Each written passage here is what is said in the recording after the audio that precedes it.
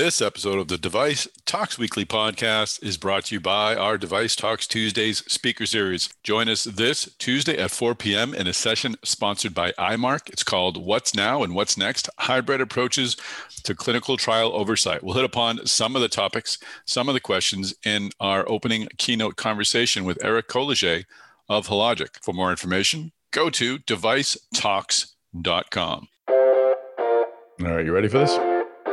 Ready.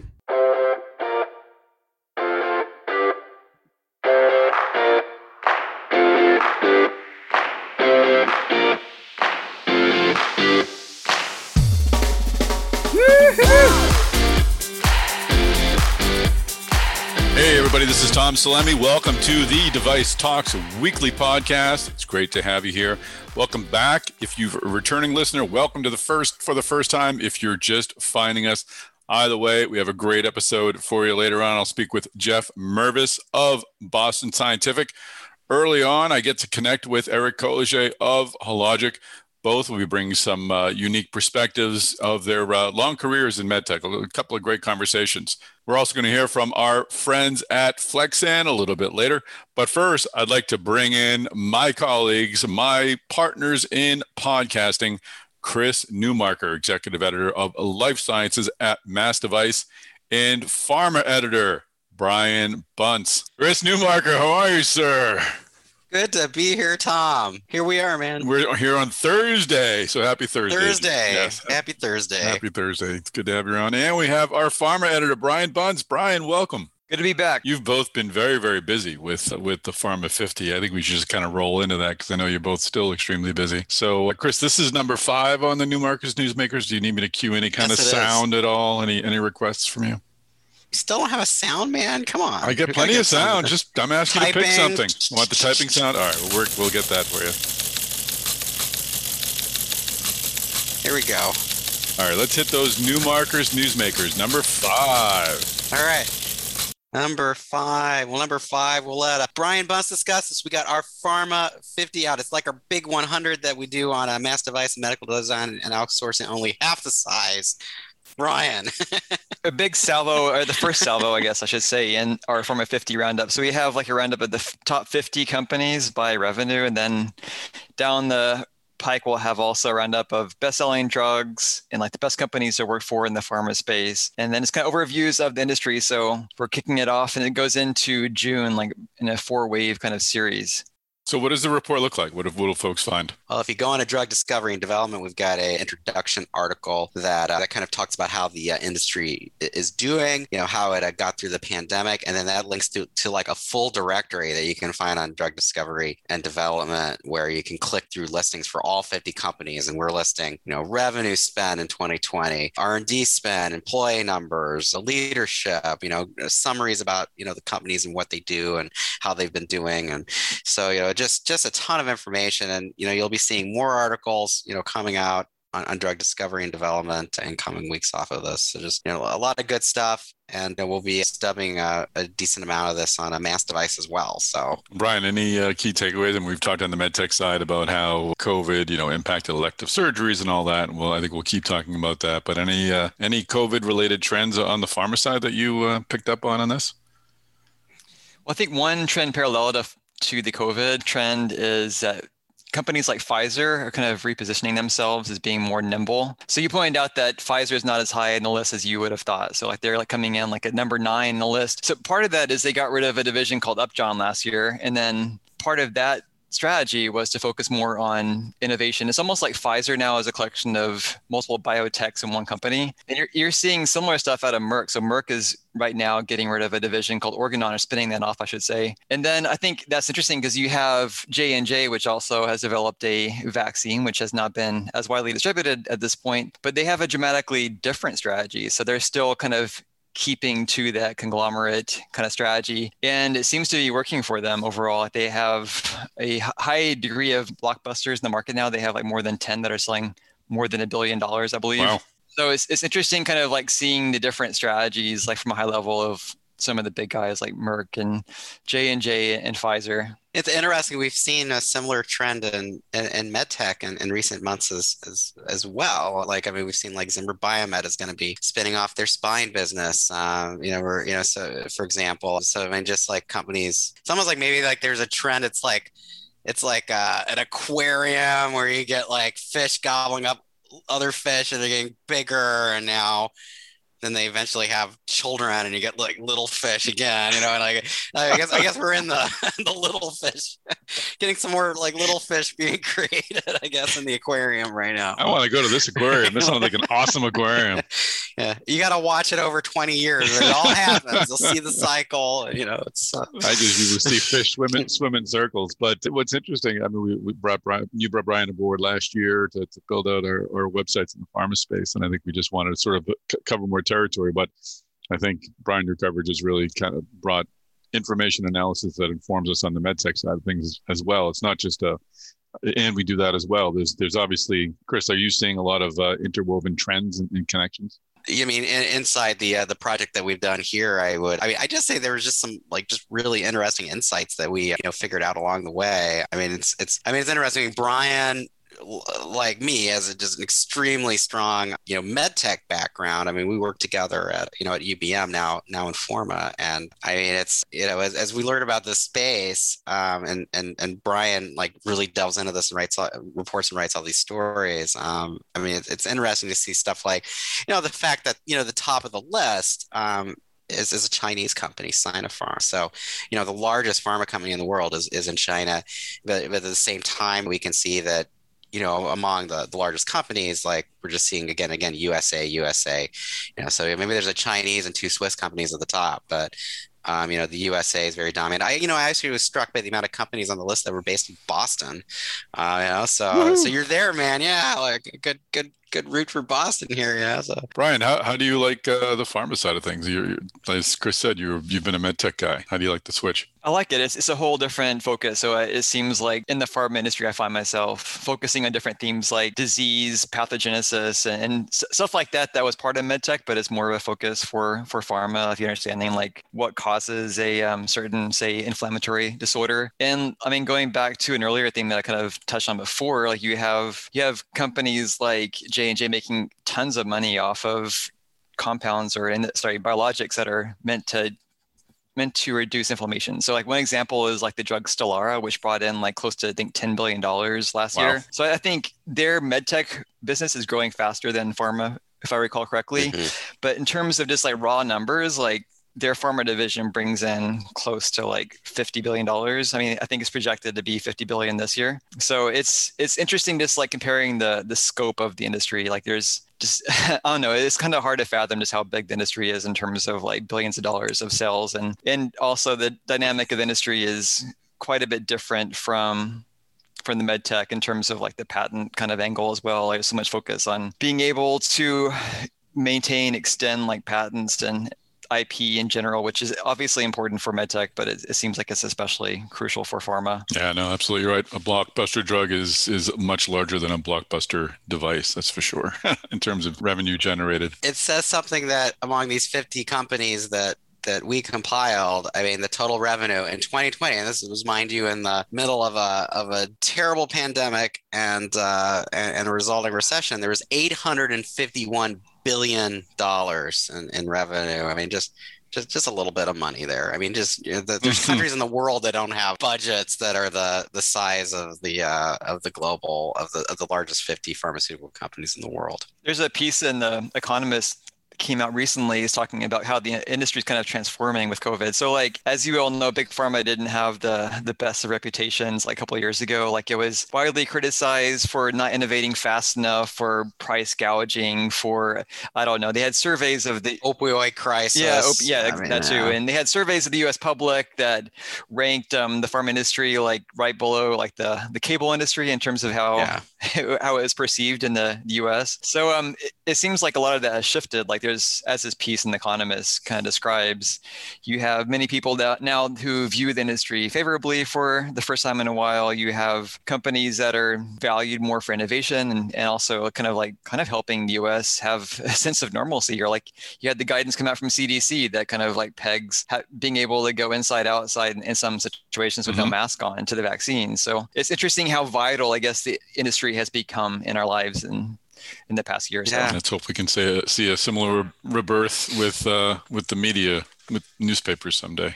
It'd be nice to climb out of the public opinion toilet.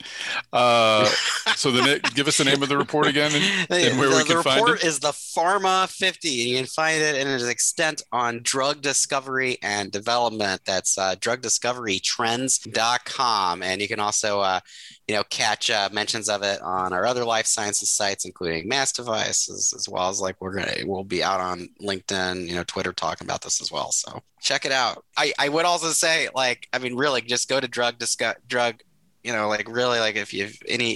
you really want to take some good deep dives into what's going on with pharma, go to drugdiscoverytrends.com. I mean, Brian doesn't want to praise himself too much, but I gotta say, he's been doing a lot of really well-reported stories, like delving in what's going on with the industry, including demystifying some of the stuff that people have been saying about potential vaccine side effects as well. And it's had a great effect on. It's a site bringing in hundreds of thousands of page views a month now. I mean, I think that's testament to the fact that we're putting some valuable stuff out there. Let us move on to number 4 on New Market Newsmakers. Number 4 on the list, we've got another serious recall involving Medtronic's hardware HVAD. And this time involves instruction manuals. So they're recalling those because there's risks around reading of the manuals and instructions related to what happens with the cases dropped, incorrect installation, misinterpretation of alarm signals. Interestingly, this isn't a new problem with HVADs or LVADs. I mean, gosh, wow. I mean, I remember Brian, even when we were back in Forma, we were writing about serious LVAD recalls involving instructions that weren't properly being read. I mean, it says something. It's a device that's helping to support pumping in the heart, and if you don't have good instructions, that's not a good thing. Yeah, it's not an IKEA project. Yeah, exactly. Not like the instructions for installing a home stereo system. Yeah, talk about the important writing. Wow, I wasn't aware of that being an issue, but that's unfortunate. Yeah, it is unfortunate, but at least it sounds like Medtronic is getting to the bottom of it, and their notice that went out on February 26th about this, included an appendix updating the instructions for use and the patient manual to address these issues. But FDA just this week declared it a class 1 level recall, which is its most serious level. Hey everyone, now it's time for our opening keynote conversation. I'm happy to be speaking with Eric Colliget. He's the Corporate VP of Global Health and Quality and Regulatory Affairs at Hologic. He'll be sitting on a panel this Tuesday at 4 p.m. with Hamash Baird. He is with Remington Davis, Brandy Chittister, President of IMARC, and Xavier Lefebvre. He is Global VP Medical and Regulatory Operations at Medtronic. They're going to talk about how clinical trials have changed during COVID-19 and how we're moving forward, what new tech is being adopted, what new policies are being adopted. So it's going to be a great conversation. Eric will hit upon just a few of those questions here in this interview. But first, I want to introduce Mike Harris. Mike is Vice President of Sales and Marketing at Flexan. Mike, tell us about Flexan. Flexan is a company that was started 75 years ago as an industrial rubber molding company, and we've now emerged to a global international custom contract manufacturer in the polymer space, both operating in the rubber and silicone manufacturing as well as thermoplastic. And we're really happy to offer our customers a true end-to-end solution for their custom contract manufacturing needs. And we offer not only molding and extrusion, but also subassembly, full device assembly, as well as full packaging needs for both silicone and thermoplastics capabilities. And we have 4 manufacturing sites across the United States. The original Flexan site located in Chicago, where it's just primarily industrial rubber molding. Our Lincolnshire, Illinois headquarters, we operate as our center of excellence for silicone molding. We have a class 7, 20,000 square foot clean room. Our site in Salt Lake City is our thermoplastic center of excellence. So there we offer molding and extrusion as well as full device assembly and packaging for our thermoplastic customers. And then in Suzhou, China, we have a Class 7 clean room where we offer both silicone molding as well as full device assembly. And we also offer industrial molding out of that site. We have a proud history of being in the polymer space, and we're really excited of the growth that we've experienced with working with our customers, and we look for a very bright future ahead. We'll hear more from Mike Herz in the next episode of the Device Talks weekly podcast. Until then, if you'd like to find out more about Flexan, go to flexan.com. That's FLEXAN.com. Well, Eric Collier, welcome to the podcast. No, thank you. Glad to be here. Well, it's great to have you here. I mean, you have had a busy year. Everyone's had busy years and crazy years with all that's gone on. But Hologic has been busy on a regulatory front, getting approvals for various tests. I want to sort of understand what this past year has been like. You had just joined the company in 2019. I want to understand about that transition as well. But I'd like to start off these interviews just understanding a little bit about the person we're talking to and how they found their way into the industry. What was your path into medtech? So my background is largely based on my family. All of my family is in medicine, right? My brother's an oncologist. My sister is a pharmacist. My other sister is a nurse. All of you worked in industry as well as in private practice. I'm kind of the outlier, right? I'm a scientist. I'm the kind of doctor that can't help anybody, right? So I got into this thinking that I was going to cure cancer, honestly. I mean, when I was at Purdue and did my PhD there, I thought that I was going to be the smartest kid on the block and going to cure cancer and go from there. What I realized is when I got out into industry, I started it in Searle, the Monsanto subsidiary, the pharmaceutical subsidiary Searle, years ago, and in research, and realized that I was not the smartest kid on the block, and I figured I needed to find a different path. And so I found my way and did a lot of different things, in fact, but found my way into quality and regulatory over time and really had to, I think have got to see things that I never thought I'd ever get to see, right?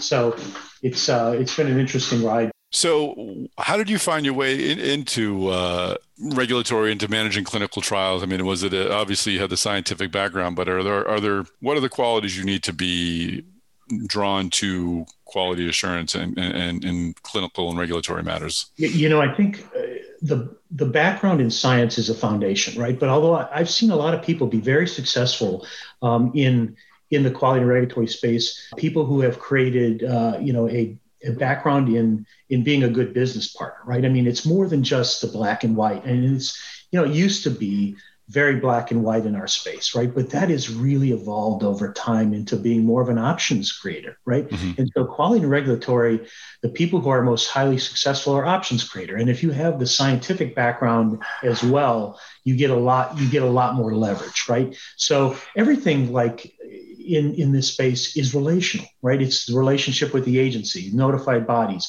with the development guys, with the clinical guys, with the principal investigators that are out in the field. I mean, it's a relationship game. And so the people that are most successful in this space are highly relational. And so, what I liked about it is exactly that. I mean, I didn't have to be the smartest kid on the block, mm-hmm. but I had to have the relationships. And I realized that early, that you had to have the relationships that got you to the point where you could be successful in navigating some difficult issues, right? I mean, some of these questions are not scientifically clear, especially in the regulatory space, and being able to work through them with the regulators and because they're scientists by nature, right?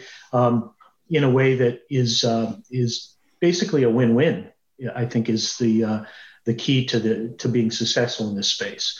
And so I follow that path. I mean, I actually was thrown in it, right? I mean, I was quality. I did a quality job in pharma. I did, mm-hmm.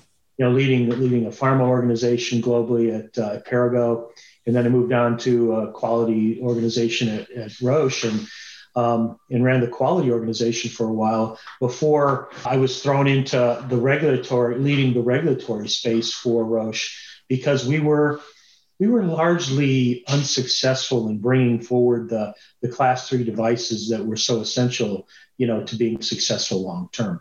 Dan O'Day at the time was the CEO of the diagnostic division and asked me to take on the challenge. And that's kind of where I made my bones in the medical device regulatory space. It's an interesting melding of a lot of experiences, right, across both R&D, quality, and then regulatory. And then ultimately, you intersect with clinical. And so I think the most exciting place is where the nexus between regulatory and clinical, right? I mean, that's where you can really make an impact for patients as well as for the business. And that's the space that is the most exciting for the future, I think. Well, you've picked a certain exciting position at a company that's, as I mentioned at the top, had a lot of exciting activity over the past year. Tell us a bit about, you joined Hologic in 2019. What was intriguing to you about this position? What led you to Hologic? So Hologic, one of the things I love about Hologic is the passion around women's health. And so I come from, as I mentioned, my brother is an oncologist, and my two sisters are both in the oncology-related space, right? And it was largely tied to the fact that our mother died of breast cancer, right? So we have a tie in the space that is personal, right? And so, this was a position when I left Roche, I honestly thought I was going to go into teaching. I was going to ease into the last segment of my career in a teaching space. And then the guys at Hologic here called and said, hey, we got an opportunity for you that you can make a mark. And so the connection was good because there's passion around it. And even further, it's even more personal because my wife is a breast cancer survivor as well. So Hologic is a women's health, really is a women's health passion company, right? Mm-hmm. I mean, yeah, we have products, but really what we're selling is passion, right? Around, what we can do to make women's lives better, right? And I think I totally bought into it, right? I mean, it's not hard to buy into, so with Steve's passion about it and the team here. I think that it makes it a lot easier to jump in and do these things that we're working on, right? I mean, Hologic got a lot of praise this year about all of the COVID tests that we introduced, and rightfully so. I mean, I think we just surpassed a couple of weeks ago our 100 millionth COVID test. Wow. So, yeah, I mean, it's an amazing thing. And people ask, well, who the hell is Hologic, right? And Hologic is one of the world's largest suppliers of COVID tests, right? And I think that gave us a lot of really good publicity. But the reality is that the other pieces of the business have also done well through this time period. And in particular, things like surgical and the imaging business have all done very well because we've remained highly engaged with both, the patient groups as well as, the regulators, and I think even the hospital systems, so that we could bring these elective type procedures back much more quickly during the pandemic. And I think we've been pretty successful at doing that. So it's a nice package of things. If you're passionate in this space, I don't know of any company that has more passion around this area than Hologic. We're going to talk about this in the Device Talks Tuesday session coming up, but tell us about the past year and how it impacted your job, your management of clinical trials, seeking FDA approval. You've gotten a number of EUAs. When did things first start becoming different for you in a regulatory front, and how did you react to that? Yeah. So the first thing that, I think happened was the realization that our technology could make a difference, right? So the TMA technology, which is an adjacent technology to PCR, which we also do, we have PCR in our Fusion version of the Panther. We realized that we could really affect the climate out there in regards to bringing forward tests that could be used to help diagnose the disease, right? And so I think that was the first thing. It was like, oh man, we could get these things through. Now, I will tell you that the one thing that's really been interesting in the early stages of the pandemic was the way the agency responded to the need, right? I mean, we can talk about Project Warp Speed and all the things with the vaccine, but the responsiveness of the FDA to work with sponsor companies to bring forward these tests. And if you look at the list, it's expansive, right? The number of people that have introduced EUAs to test for whether it's, the PCR-based test or antigen tests or whatever. I think it's been amazing how they've responded. I mean, they redeployed so many assets, right, to help with getting these things through the pipeline so fast, and literally engaged us on a almost daily basis to move these things through the system.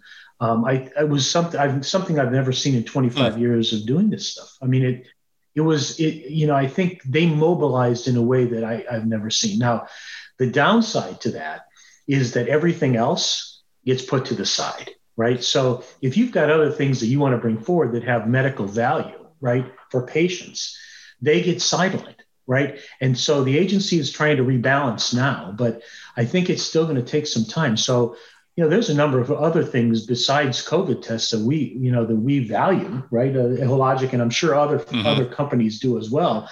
They want to get through the system.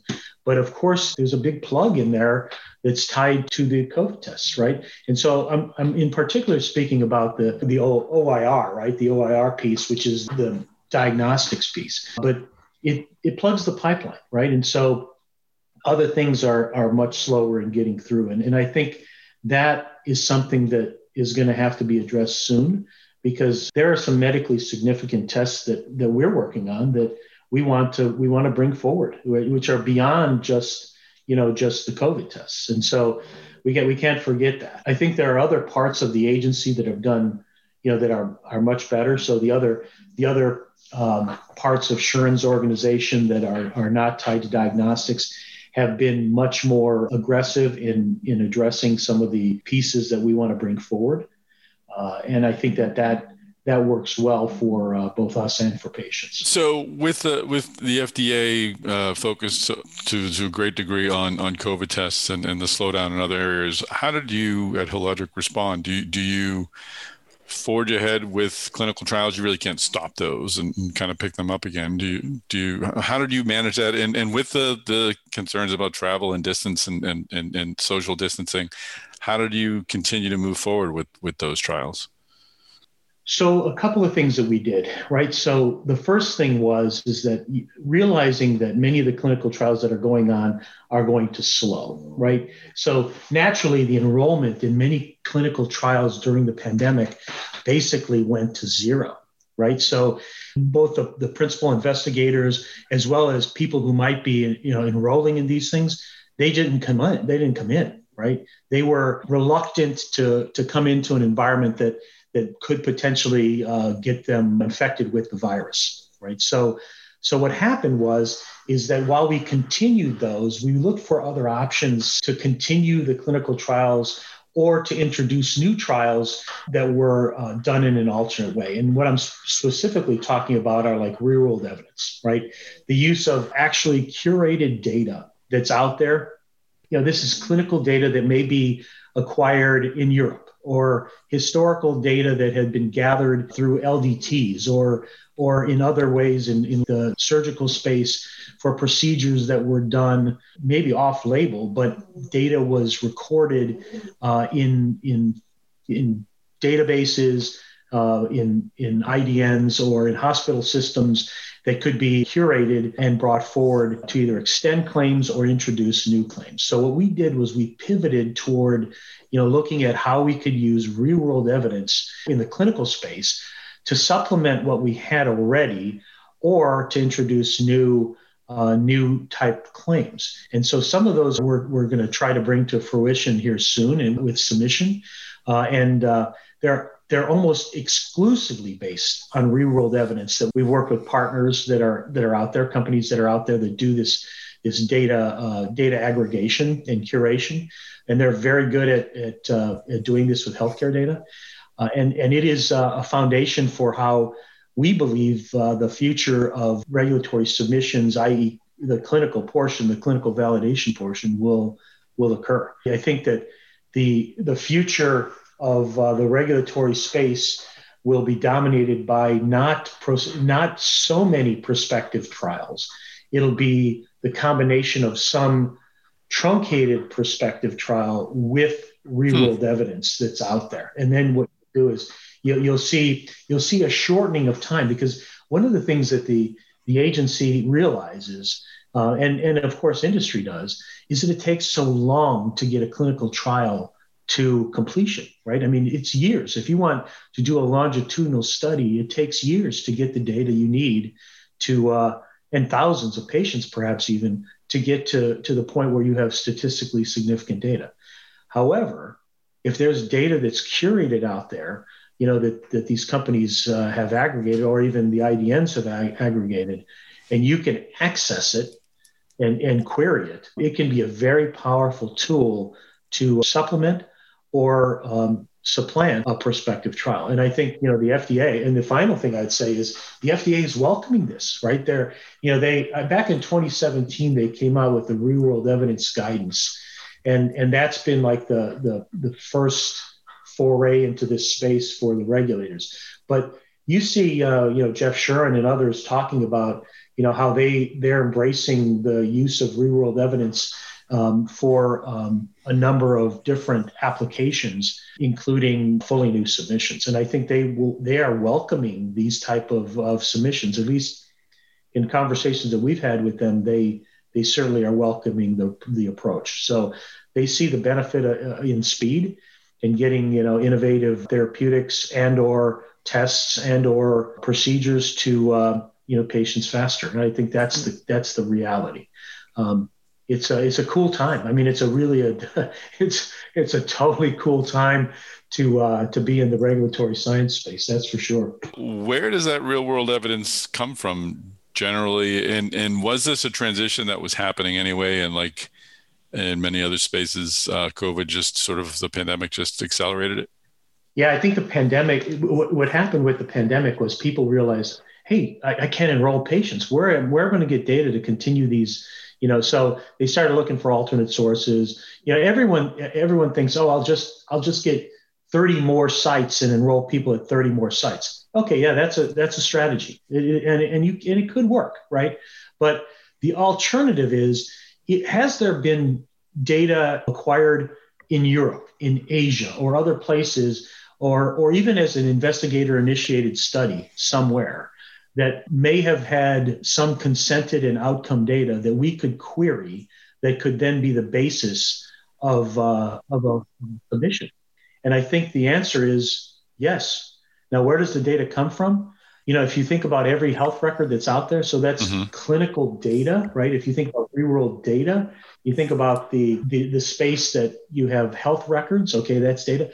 Real-world evidence is really the clinical evidence associated with outcomes, right? Treatments, things like that. It's there. It's owned normally. The interesting part of this is who owns that data, right? I mean, some people would say the data is owned by the patient.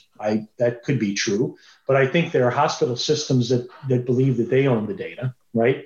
In fact, it's becoming a currency, right? It's becoming a currency where there are big health systems that are selling their data sets. And I mean, for big money. I don't mean like, small potatoes. I mean, this is big time stuff.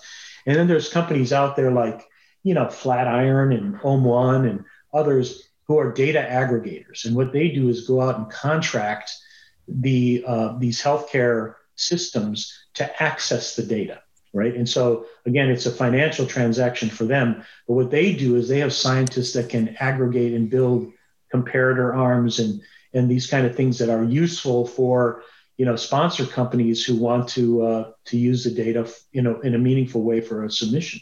This is clearly the future. I mean, it's everyone used to talk about big data, and this is one of the avenues of big data that I think will benefit patients via speed, right? It's really about speed.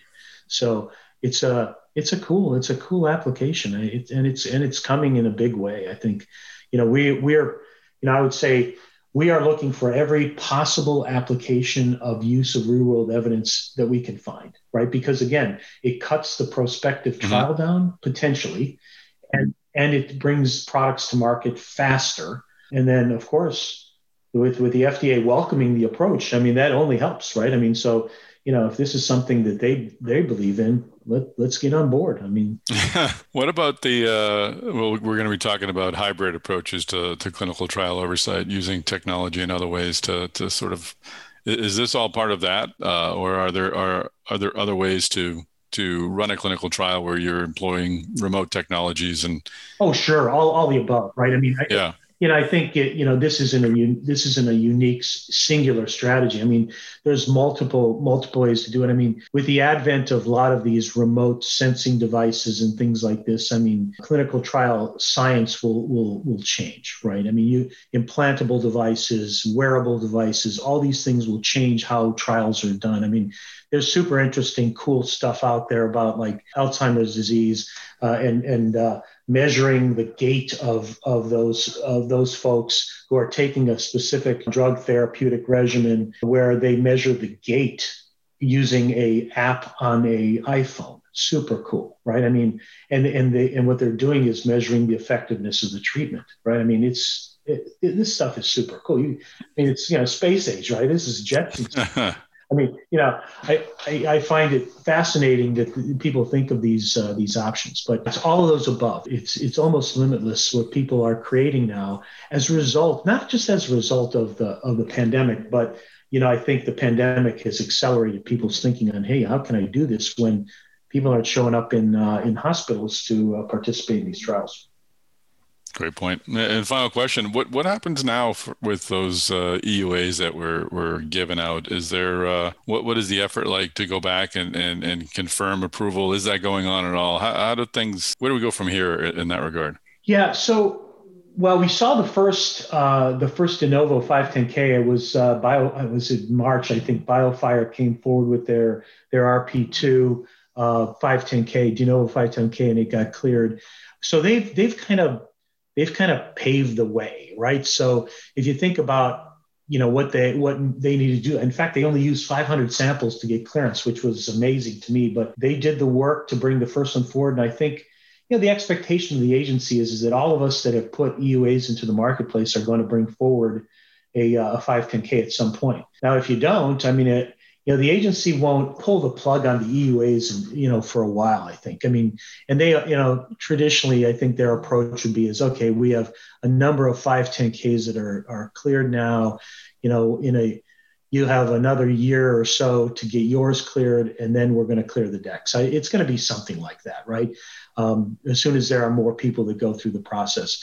But I think the expectation is that, when you file the EUA, you have the truncated set of requirements, right? I mean, it's nowhere near as rigorous as, let's say, filing a 510K, and certainly not as rigorous as a PMA. But it was a simpler pathway to get the product in the hands of the people who needed it. I mean, that's what it's for. Now, the expectation was you're going to bring forward a 510K at some point, and I think all the companies that have the wherewithal to do it will likely do it. Some of the smaller ones that introduced EUAs won't. And the reason why is it's a commitment, right? I mean, it's a commitment to do all the testing, the specificity, selectivity, all the stability testing, all these things that you need to do for the 510K. Plus, you have to have a GMP quality system that is reviewable, right? And I don't want to speak ill of some of the ones that have brought forward tests because it was needed everywhere. But I don't know that all the people will make the investment to bring forward the 510Ks, and so they'll fall away, right? Some will fall away. But I think it makes sense to do it because this is an ongoing thing. What I think you'll see, Tom, is in the molecular space, the real answer will be multiplex tests, right? For the future, it won't be individual, tests like, I have a COVID PCR test, okay, or for us like a TMA test. The answer is really bringing forward like a panel, right? Mm-hmm. Something that you can include flu, RSV, and the COVID test, because when we go through the next season, the physicians are going to want to be able to discriminate between, does this person have the flu or is it COVID, right? Mm-hmm. And I think, you see some of that. I mean, there have been a few introduced into the market already, some of these multiplex. And I think that that's the future of this type of testing. It's not going to be the individualist tests that you see out there, because heck, if you could, and even further at the point of care. I mean, I think, you'll see point of care testing for all these kind of things. You'll see these tests being able to be done in CVS and, all over the place, where you can go in and get that test quickly and know whether you have the flu or something. You don't even have to go to the doctor's office. So I think that's coming as well. But the future is, yes, the EUAs, many will go through a 510K de novo pathway like BioFire did. And I do think that many will move further beyond that to a multiplex test, which is much more valuable to physicians. Excellent. All right. Well, I'm glad to hear that this is an exciting time for clinical trials, for regulatory approval, and I'm looking forward to our conversation on Tuesday to explore some of these changes more. Thanks, Eric, for joining us on the podcast. My pleasure. Anytime. All right, Chris, what's number 3 on New Markets Newsmakers? Number 3 on the list, cue the Gershwin music. We've got Abbott partnering with United for use of Abbott's speedy home COVID tests for international travelers to use to get back into the United States. So I muted during the Gershwin music. Do I have to look that up now? Do you need that sound? Dun, dun, dun, dun, dun, dun, dun, dun. Anyway, so it's certainly a good partnership. I guess we'll be seeing a lot more of this going forward, getting these kits into the right hands so we can keep tabs on things. Yeah, things are just ever so slowly opening up. So we'll see what, including more travel. So we'll see how it goes. So, all right. So you ready for number 2? Wait, I'm Googling Gershwin music. All right. What is number 2 on the New Markets Newsmakers list, Chris? Number 2 on the list is we've got Zimmer Biomet. This was a story that I caught onto last week with Zimmer Biomet's earnings call, and it was actually after we talked for this podcast. But what's going on is their CEO Brian Hansen was explaining that they're expanding their relationship with the startup Canary Health, and that they're doing. I mean, there's always some excitement in the ortho space about Zimmer Biomet rolling out a smart knee implant later this year, and they're now looking to work with Canary on potentially hip implants, potentially shoulder implants. So I mean, Hansen was saying that really any kind of implant they're doing, there could be a potential to put a sensor in there. So it's just interesting to see Zimmer Biomet. They're just really pushing forward with this idea that having sensors inside ortho implants and gaining insights about the people with these implants could really make a difference. Could really move the needle in the ortho device space. It seems like the idea of smart implants has been around for a long time, and I've not really followed it closely, but I'm wondering how mainstream are they now? Because I heard about the idea to use them in the past for monitoring wear, but it sounds like this is also broader than that. Yeah, I mean, there's been talk about sensors with implants for a long time, but it's still not been widely adopted. And really in the ortho space, I mean, this will this launch of this Persona IQ from Zimmer Biomet expected later this year. This is going to be the first smart knee implant. The fact that you'll have a knee implant with a sensor inside of it that's going to be just broadcasting information about how that implant is working to a transmitter inside of your house. And that your health provider can then review. I mean, that's pretty different level. I do think the infrastructure is being built around it too, with digital surgery, with all the information coming from that. Yeah. I think data and info is going to be essential, and it feels as if in a few years we're going to have a lot more data. Well, I know in a few years we're going to have a lot more data than we have now. And they're making a big push right now with Medicare to get reimbursement around this too. So if the docs can get paid to follow the information, then wow, now it's not even got some real. You could be really making a difference here. Speaking of sensors, I did get my AirTags, Chris, so my wallet is now is equipped with an AirTag. So I shan't lose that. Right. I'm waiting for the keychains though, so I can put my keys on my AirTags. So I'm with you on that. I can't. The amount of times I have to look for keys, it just gets worse every year, Tom. I know. Don't tell me. All right, Chris, bring us to number 1 on the New Markets Newsmakers list. Number 1 on the list was just some really great news for Shockwave Medical when they came out with their first quarter results. Their stock was, when they released the results, went up 21%. And, this Shockwave has a proprietary cardiovascular disease treatment tech that involves local delivery of sonic pressure. And they're saying they're looking to roughly triple their revenue to potentially over $200 million this year. So just some exciting news in the cardio space. That's fantastic. All right. Yeah. Well, that's it. Ending that with some good news. All right, now it's time for our closing keynote conversation. I'd like to bring in Jeff Mervis. Jeff is the Executive Vice President and President of Peripheral Interventions at Boston Scientific. I haven't had the chance to speak with Jeff before, so I really appreciated this opportunity to talk. Got a lot of great points on where this area is headed, and we talked a bit about where Boston Scientific has been. Let's listen. Well, Jeff Mervis, welcome to the podcast. Thanks, Tom. Great to be with you on the Device Talks cast. It's a star-studded cast. We have many great stars, and I'm happy to have your picture up on our virtual restaurant wall, so to speak, at the Device Talks, and hopefully we'll have you actually up on a stage someday soon when we all get back into in-person meetings. But other than all that's gone on a global scale, you've had a very busy time at Boston Scientific. You took over a new position last February. You have sort of a new division within the company thanks to the acquisition of BTG. So I want to follow up on all of that. But let's go way back to your origins when you first started in MedTech. You started at Boston Scientific around the same time I started covering MedTech. I started in 98. You started in 97. What brought you to the MedTech industry? Yeah, so, I actually started in the pharma business back in the late 80s. I was a Merck rep schlepping the very first statin.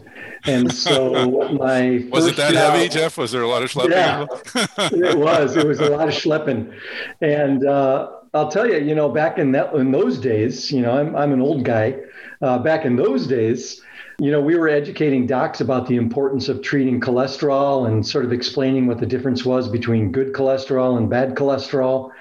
And, all four of my grandparents actually died of heart disease. That's what sort of got me interested in the healthcare business. And so I was a rep for about 4 or 5 years. And then in the early 90s, I went into a small little startup called Angion Medical Products. This was before stents in this country. And we had a variety of products for the cath lab, for IR suite, and went with Schneider, which was a division of Pfizer at the time. This was probably mid-90s. Mm-hmm. And right around that time, Boston Scientific bought Schneider. That's when Pfizer was divesting all of their medical device companies. Okay.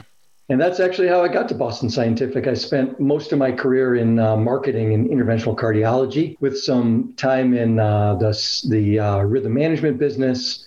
And then about 10 years ago, got back into the peripheral game here at Boston Scientific. Wow. So going way, way back, did you go to school to be an MD or anything like that? Were you that interested in the clinical side or? No, I was a business guy. I was a marketing major and then got an MBA in management. And, when I did those Myers-Briggs tests and everything, pointed me towards hospital administration. Because I liked business and I liked healthcare.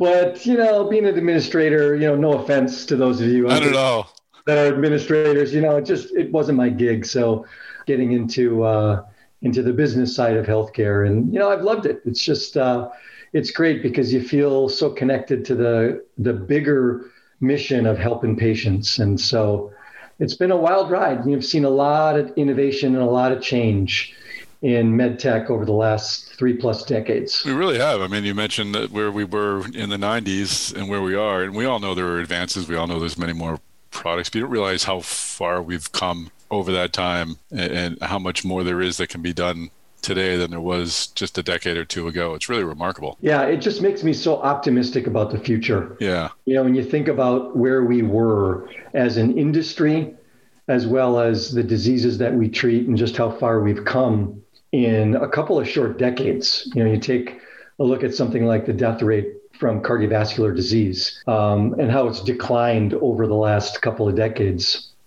And you think about the next couple of decades and all these diseases that, really impact patients' lives, both from a morbidity and mortality standpoint. Just gives me such great optimism about the future of medical technology and its role in helping patients and also taking costs out of the healthcare system. Mm-hmm. So I think the future is very bright. Do you think people inside or outside the industry, and this is kind of a philosophical question or a broader question, do you think we realize that? Do you think people know how much better off we have it than we had it even just 2 decades ago? I don't. It's one of the reasons why I'm such a big advocate for the field. Being a part of organizations like AdvaMed and Medical Alley so that we can get our story out there.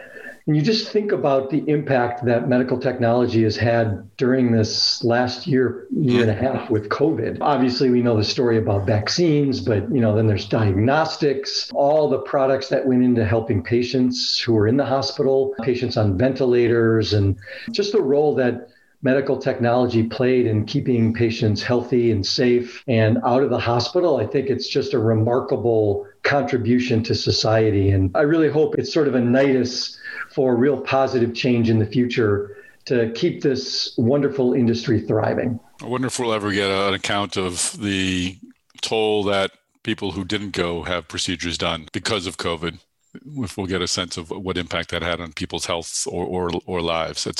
It's going to be telling in a couple of years, I think. Yeah, I think, at least in our business, a lot of these procedures that are referred to as elective, it sort of makes it come across as if it's like optional and you don't really have to do it.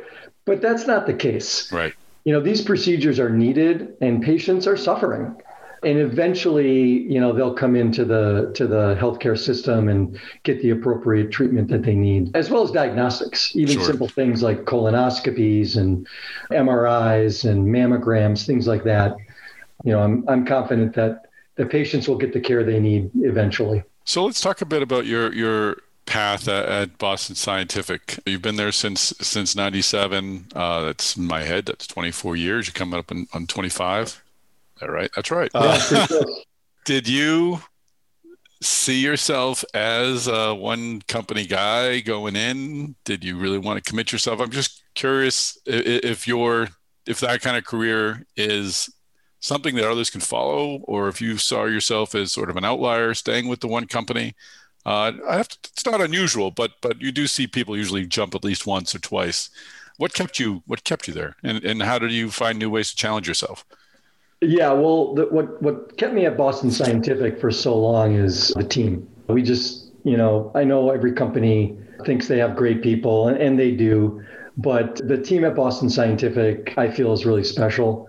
And it's what's kept me and a lot of us so motivated to contribute to this company for so long. And I was not intending on staying at Boston Scientific for this long. In fact, my original vision for myself was to go get the big company experience and then go into small companies and, run startups and do a couple of startups and then hopefully sell one to Boston Scientific and go sit on a beach and drink a cocktail with an umbrella in it. That's not obviously how it played out. And as I mentioned, it really has to do with the great people and the technologies and products that we're able to work on. When you look back at the company's history over a little over 40 years, at least since I've been around, we've had a couple of different eras of growth and leadership. I had the opportunity to help lead the introduction of our coronary drug-eluting stent back in the sort of 2003, 2004 timeframe. I was head of commercial marketing for the interventional cardiology business. And, that was an era of transformation and growth of the company. And then after we acquired Guidant, we went through a series of stumbles and some difficult times. And that was a totally different challenge of dealing with integrating a big acquisition and some quality problems that we had as a result, and just, it was sort of like a turnaround. And, our market cap went to something like 5 or 6 billion. And it was a very, very challenging era. And then Mike Mahoney came in about 10 years ago, and I had the opportunity to be a part of the executive committee and help to lead the turnaround of Boston Scientific over the last 8-10 years. And a return to growth, investment in organic R&D, obviously some inorganic growth with M&A, globalization with investments in the emerging markets. And, you turn around a decade later, our market cap is something over 60 billion, and it's been quite a turnaround. So I sort of wrote it up, wrote Boston Scientific down, and then back up again. So fully intend not to have another down period, but it's been a lot of fun. You don't seem to be on track for that, and I appreciate you bringing all that up and mentioning it. I was going to actually ask about Guide, and I remember, I think it was at a Cleveland Clinic conference, one of their innovation conferences, and Jim Tobin gave the keynote. This would have been a year or two after the acquisition. He kind of laid out the case for the Guidant acquisition, and it was a really bold acquisition. You're right; it did create some stumbles, but at the end of the day, I mean, what did you learn from it? What did the organization learn from it? And can we say it worked out well because of where Boston Scientific is now, or what grade? Not to put you on the spot, I guess I am though. But what grade would you sort of give that acquisition? Yeah, I'd say two things. I think that, any acquisition needs to be judged over a length of time. And just like with any other investment, you look at it over multiple years and over the long run. And sometimes in the short run, it doesn't look so good. And clearly the Guidant acquisition was a difficult challenge for the company to overcome. But I think at the end of the day, we are where we are, and it's part of our history. And there's been a lot of good that's come of it. It was a challenging period, but nonetheless, I think when you look back, we wouldn't be where we are without those struggles. I think it made us a better company. And then, the second thing is it's all about the people. Again, it's about the talent. And usually when I've seen companies struggle, it's less about the strategy and more about the execution and the tactics and the quality of that execution. And so, at the end of the day, everything begins and ends with having a really, high quality, diverse team working together towards a common mission. And I think that's what ended up happening here, even though, as we've acknowledged it was a bumpy road. At the end of the day, the team pulled together, and the company is where it is in large part because of that experience. That's great. No, and that's there were two. They are and were and are now. There were two companies with great cultures, and now one company with great culture. So it's clearly worked in a positive way. I want to talk a bit about your division in a moment, but you mentioned Mike Mahoney coming on board in the past 10 years or so, where you folks have more than hit your stride, and they're doing extraordinarily well. What can you sum up sort of what the difference was? What or if you were to go, if and when you go and lead that company someday, what lessons do you sort of take away from the execution over the past decade under Mike Mahoney? Well, I think the first thing is he coined a phrase, winning spirit. And, at the time, every company's got their words on the wall and their cultural values and things like that. But this was something that, he put his personal stamp on. And what he saw when he got to Boston Scientific, I believe, is one person's sort of view on what I think played out in his mind, was that we had been through a challenging period and we lost a little bit of our mojo, and that showed. And so what he did is he got us back on the balls of our feet. He helped us build confidence again that we can win. He pointed us in a direction of globalizing. The company was largely US based, so we really looked to be more global. We did a few deals that worked out to be successful. And it sort of was like this flywheel concept, that you read about, like the Jim Collins sort of good to great flywheel, yep, where, one thing leads to another, and it sort of works and it keeps going and it accelerates. And I link it all back to that mindset that he really kept instilling upon us about just a winning spirit. And when we faced barriers in the way, he'd ask, how are we going to get around the barrier? Let's not focus on it. Let's figure out how to get around it. When we talked about, well, the way we did it is blah, blah, blah, he'd say, let's talk about the way we're going to do it. And he really, I think, instilled a much greater sense of winning spirit. And I think that was sort of the catalyst by which things were able to sort of get in that flywheel mechanism. That's great. Yeah, no, I've never been a big fan of slogans and things like that, but there are people who are so authentic in the way they share it that you can't help but believe and see the value from it and get energy from it. But that's great.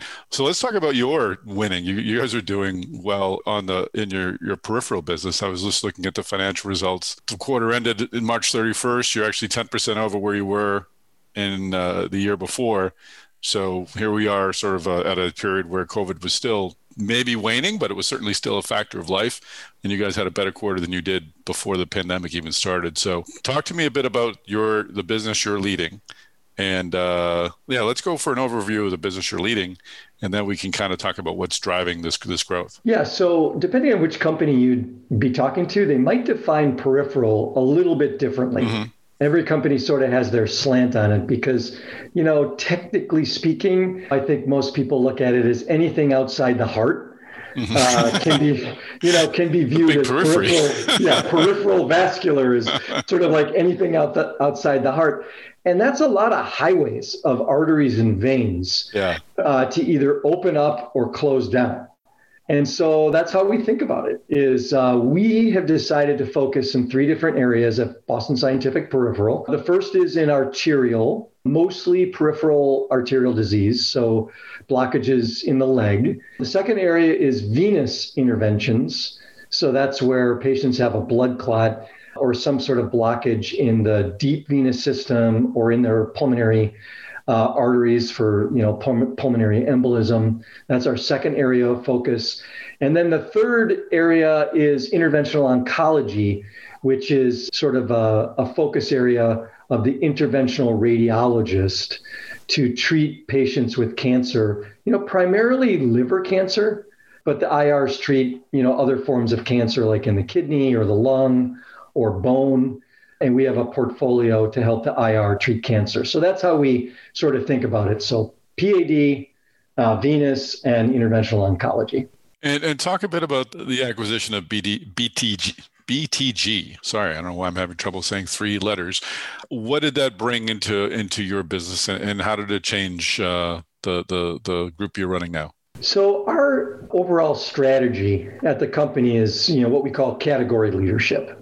And so we focus on a customer and a set of diseases, 3 of which I just rattled off for peripheral. Mm-hmm. And our goal is to, stay as close as we can to that customer and go deep with the disease states that customer treats. And so what the BTG acquisition did for us is it helped us expand our category leadership position in 2 of the 3 areas in interventional oncology, where BTG had several devices used to treat cancer. And prior to the acquisition, we had sort of all the enabling tools and technologies. But when it came time to actually treat the cancer, mm-hmm. we didn't really have any treatment devices. We had all the sort of other tools in the toolbox. And so what this allowed us to do is now have the complete solution of sort of the whole toolkit for the IR, everything from, wires to catheters to coils, drainage catheters, everything. And then now the therapies like Y90, which is a radioembolization product that's sort of internal radiation or ablation systems, et cetera. So that's sort of the oncology piece.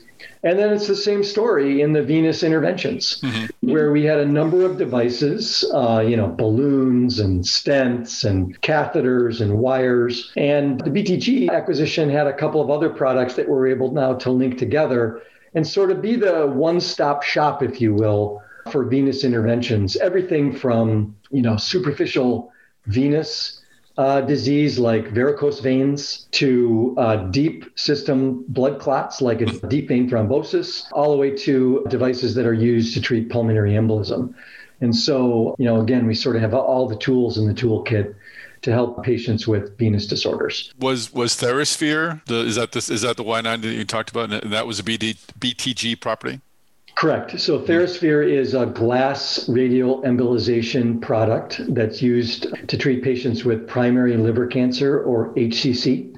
And it's actually the only Y90 that's now FDA approved for the treatment of primary liver cancer. And you just received full FDA approval for that this quarter, right? Or this year? Yeah, the first quarter of this year. Yeah, just like a month or two ago, we received the full FDA PMA approval. It was a long time in the making. We had humanitarian device exemption approval. So the device has been used for a good number of years. And we did a trial called the Legacy trial, which showed excellent results. We filed with FDA and got approval just a couple of months ago. So I think it was a great example of some of the complementary nature of this acquisition of, they had a lot of the works in progress. We were able to sort of take our capabilities at Boston Scientific and bring it to bear to accelerate the timeline to gain approval from FDA. What stage were those trials at when you acquired the company? Were they underway, the Legacy trials, or did Boston Scientific do the whole trial? Yeah, the Legacy trial was in follow-up when we acquired BTG. Okay.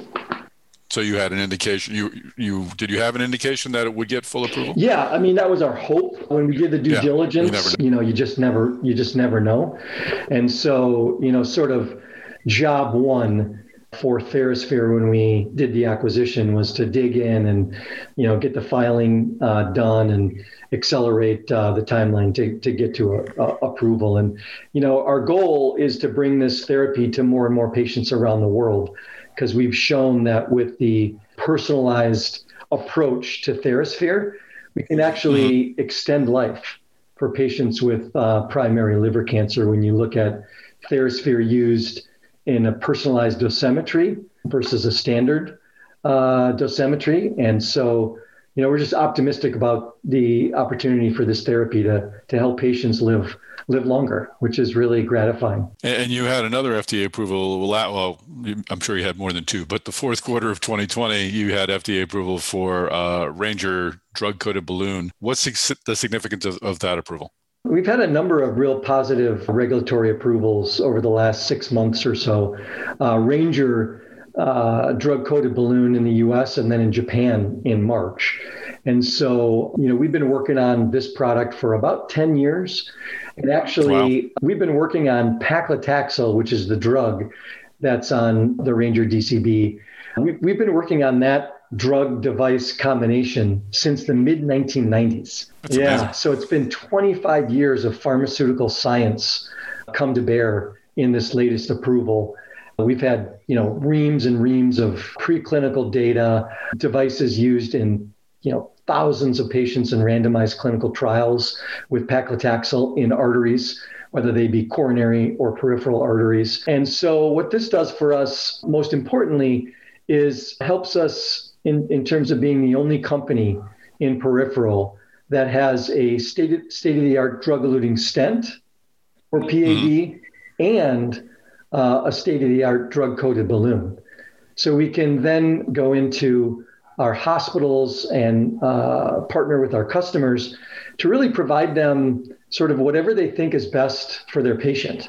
We're sort of uniquely positioned in that whatever they want to do for that patient, whether it's atherectomy or a drug-eluting stent or drug-coated balloon or a bare stent or a bare balloon, we have the tool to support them. And that puts us in a unique position. And so that approval of the Ranger that you mentioned was sort of the capstone of a strategy that's frankly been in development for about a decade to really sort of have all the technologies available for whatever the patient needs in that procedure. I joke that I need to have an alarm because I'm going to ask my COVID question, but what did you learn from selling medical devices over the past year when COVID shut many things down? And how did it impact you directly? I mentioned your financial results for the first quarter, so you clearly figured something out. But did it hamper your sales at all? Did you have a hard time getting people into hospitals to help physicians? Yeah, so no question. I mean, look, the COVID pandemic was very, very challenging for everybody, us included. It was really difficult to forecast what was going to happen. And I remember in one meeting, I said to Mike, I'm like, I can't do it. It's like, I give you my best shot, but I just don't know. And that was really uncomfortable. Sure. And I actually predicted that our business would go down significantly more than it did. still declined pretty significantly in Q2 of last year. We climbed out of it much faster than I predicted, and we sort of accelerated growth from Q2 to Q3 to Q4 to Q1. And I attribute that to a couple of things. I think first and foremost is what I mentioned about elective procedures. A lot of the peripheral procedures are really needed, and they are critical for patient health. Things like critical limb ischemia, pulmonary embolism treatment, deep vein thrombosis, a lot of these procedures needed to get done. And so they came back a lot quicker than I thought. That's probably the first thing. And the second thing I'll say is just the importance of really, really listening to the customer. You know, I always say that God gave us 2 ears and 1 mouth for a reason. And he meant for us to use them in that proportion. And it was a very humbling time, you know, to be a part of a business where you're just not really sure what's going to happen tomorrow, let alone over the next few quarters and years. Because if you remember, things were moving so fast. And what was true today, you know, may not be true tomorrow. And there was a lot of information that was just moving around. And so I think, you know, what worked for us is just trying to listen intently to what our customers' needs were. And if they wanted us and needed us to support them in a procedure, whether that was virtually, because we developed very quickly a lot of new digital capabilities, you know, we did that. And if they didn't want us there, or they wanted us to, you know, sort of stay away and come back later, you know, we did that. And we also tried to just be very empathetic and let our customers know that we're here for you. We empathize with what you're going through, because many of them were on the front lines.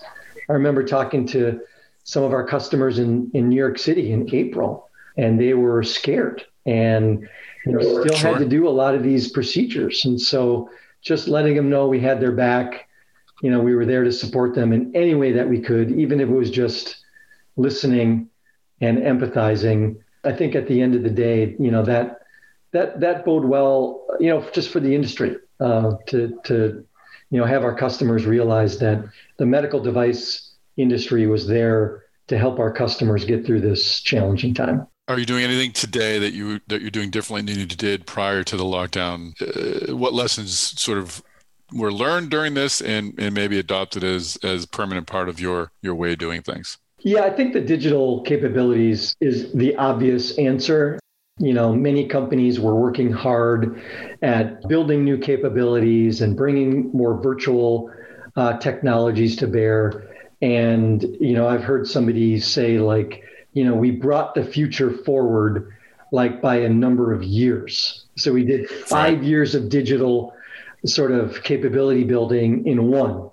And that's true, I think, for Boston Scientific. You know, we do a lot of Zoom meetings. We try and support our customers and administrators in a digital way, you know, have sort of a hybrid approach between reps, you know, on the ground and in the labs, with supporting them digitally, and you know, and the supply chain, making sure that we have all the right products there at the right time to support what our customers' needs are, has been really important, because I think a lot of companies have had challenges with the supply chain. And I think, you know, our supply chain team and ops team has been working overtime to really, you know, ensure continuity of supply so we can support our customers. Final question. You mentioned up top sort of the catch-all element of the term or the industry name, peripheral interventions.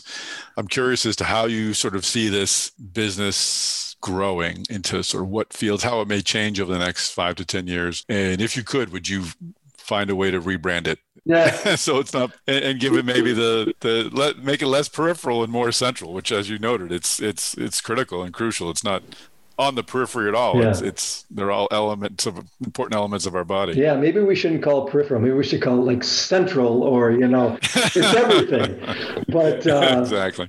Yeah, I'm just so optimistic about the role of medical technology to help patients and to take costs out of the healthcare system. There is so much room to innovate, especially in peripheral, where it's sort of like analogous to where cardiology was like 10 and 20 years ago. And if you think about how far cardiology has come, I think that's what's going to happen in peripheral. There still are over 200,000 amputations every year in the US and Western Europe alone due to peripheral vascular disease.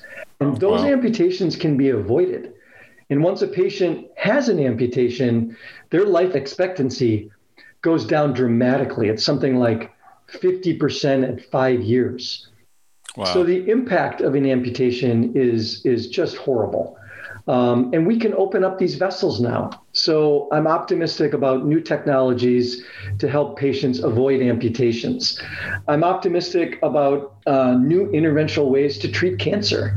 And the combination of immuno-oncology agents with an interventional device. So like a combo of chemo plus interventional. And I think we can get sort of like enhanced results by that combination. And so we're looking at, studying ways to do exactly that, and then treating more cancers around the body, more solid tumors, not just the liver, but in other parts of the body, be it, lung, kidney, brain cancer, prostate cancer, pancreatic cancer, which has horrible mortality rate. So I think there's a lot of room to innovate for interventional medicine outside of the cancers we treat today, and then expanding geographically to bring these treatments to new geographies where they don't have access to the care that we have in many of the Western countries. And then finally, blood clots. Blood clots alone causes a significant mortality and morbidity and time in the hospital. In fact, pulmonary embolism is the leading cause of death of in-hospital mortality. So again, there's just so much room to innovate in all of these different disease states that I think you'll see these therapies go to help more patients around the world, and at the same time, make the healthcare system more cost effective. And I can't think of a better way to spend time in a career than working on things that do exactly that. Certainly is our years well spent. Jeff, I appreciate your thoughts and I appreciate you joining us on the podcast. Thanks, Tom. Great to be with you. Be well. All right. Well, it was great to have Jeff Mirviss on the podcast and to hear from Boston Scientific. Now, Chris Newmarker, is the time where we plead for followers on social media. Brian, you are our visiting team. Why don't you go first? Where can folks find you on LinkedIn and Twitter? I'm on LinkedIn. Brian Bunce is pretty easy to find me. I'm not on Twitter. Wow, not on Twitter at all. I forgot about that. I commend you, sir. That's great. And Brian Bunce is spelled with a B-U-N-T-Z. Sorry. Excellent. All right, Chris Newmarker, you are on Twitter. I am on Twitter at Newmarker, just like a new marker. You can find me on LinkedIn as well. And always happy to talk to people, hear feedback, new ideas. And I'm on Twitter as well. Chris and I always talk about Brian Bunce since we know he's not on there. You can find me at MedTechTom, and I'm on LinkedIn as well, Tom Salemi. All right, well, that is a wrap. Thanks again for joining us on this episode of the Device Talks weekly podcast. Once again, if you enjoyed it, please share it with friends and colleagues. And of course, please do subscribe on Google, Amazon, Apple, Spotify, every place you can find a podcast. You can find us there and you'll get sent episodes directly sent to your listening device. Thanks again for tuning in. Tune in next week. We'll have another great episode of the Device Talks weekly podcast waiting for you. Take care. Get vaccinated soon.